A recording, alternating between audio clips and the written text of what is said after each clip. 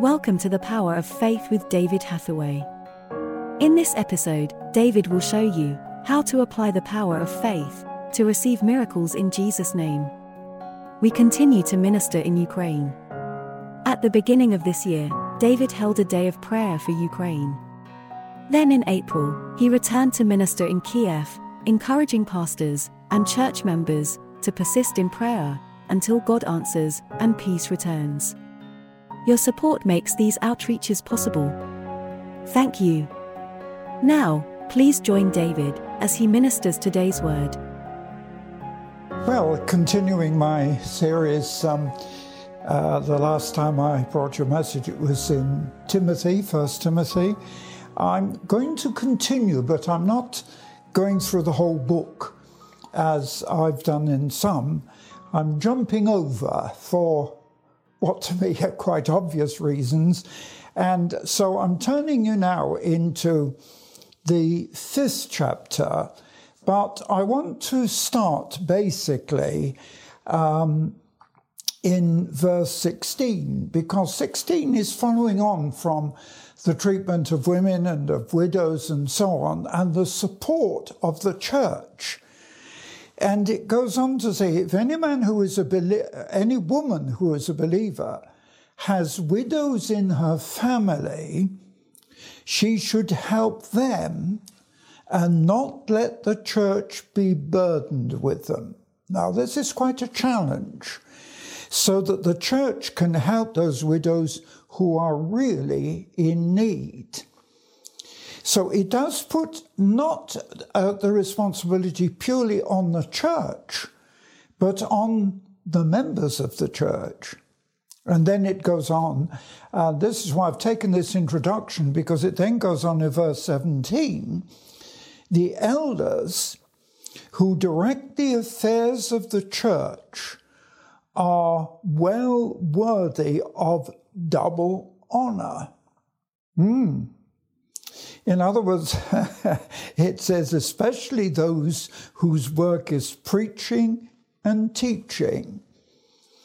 You see, the trouble has been, even when I began in ministry, people didn't really follow this. We were kept basically just above the poverty level. And it's not good, it's not encouraging. And it is quite interesting because it goes on. The scripture says, don't muzzle the ox that's treading out the grain. But although he's saying this is Paul, he says the worker deserves his wages. Now, although this is being said by Paul to Timothy, and he's laying down a position for the church, as we already know, Paul, although he was more fully employed in ministry than any of the others, so active in his traveling and his work, there were times when even Paul was not dependent on the church for his finance, because we know he was a tent maker. And so there were times when he actually had employment.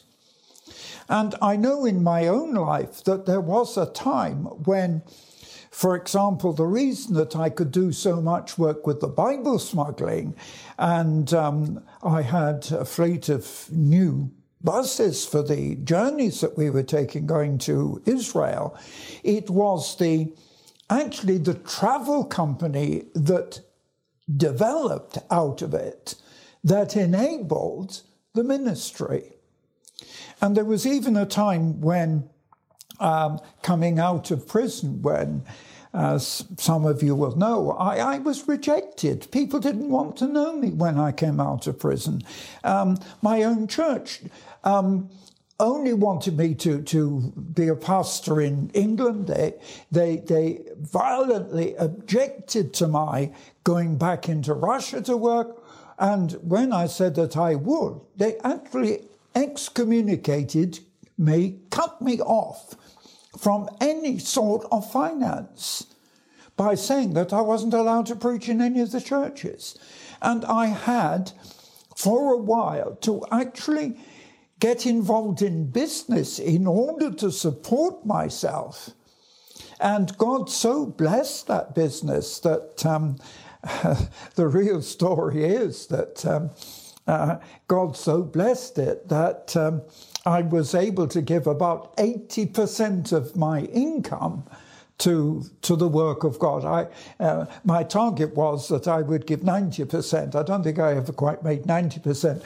My target was, whereas normally the command of Scripture is that we tithe or give a tenth of our income to God, my determination was that I would live on a tenth and give God 90%. But God did honor and bless. And so for years, I was able to actually finance the ministry after coming out of prison. And it wasn't until God made a big change that I had to develop a mission in order to get support for what I was doing. So, yeah, we have to realize this, but it makes this very interesting when it says the worker deserves his wages. But then he goes on to say, do not entertain an accusation against an elder unless it's brought by 2 or 3 witnesses. Those who sin are to be rebuked publicly so that others may be warned. In other words, there is a warning against evil and sin, even in the church. And in verse 21, I charge you in the sight of God and Jesus Christ and the elect angels to keep those instructions without partiality and do nothing out of favoritism. He even goes on and in verse 22 says something interesting. Do not be hasty in the laying on of hands. Now, this is not the laying on of hands for healing. This is ordination. This is laying hands on people in the call to the ministry.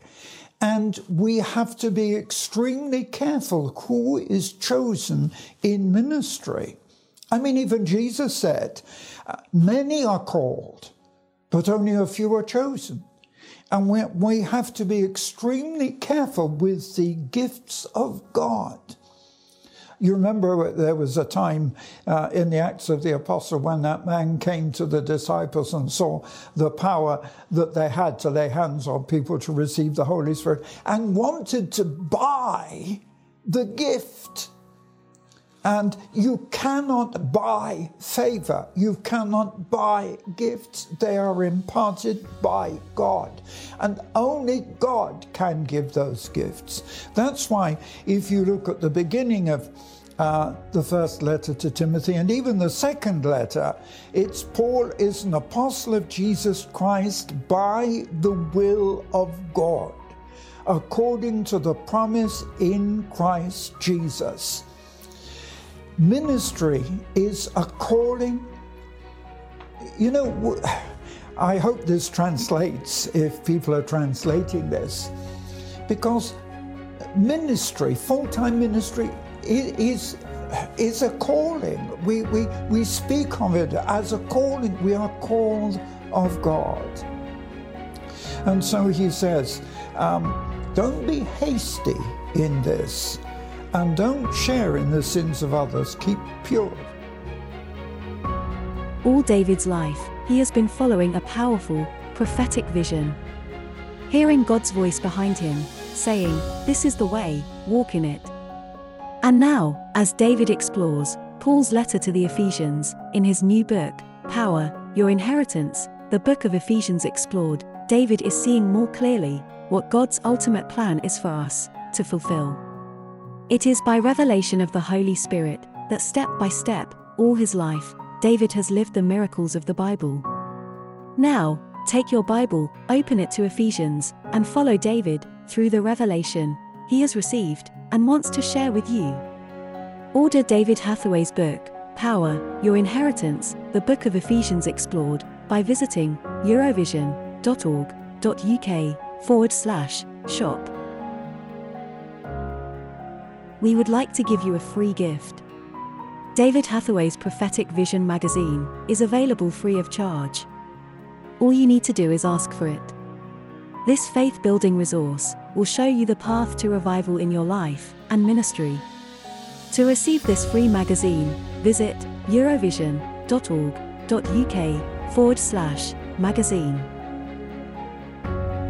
Thank you for listening to the Power of Faith broadcast with David Hathaway.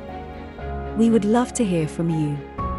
Contact us by visiting eurovision.org.uk. Also available online are many free teaching resources to help you on your walk with God. David has written many faith-building books to encourage and inspire. Order these online today. Each month, David ministers online and in person.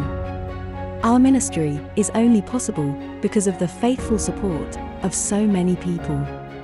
For details on our evangelism and humanitarian relief work, visit eurovision.org.uk. Thank you again for listening.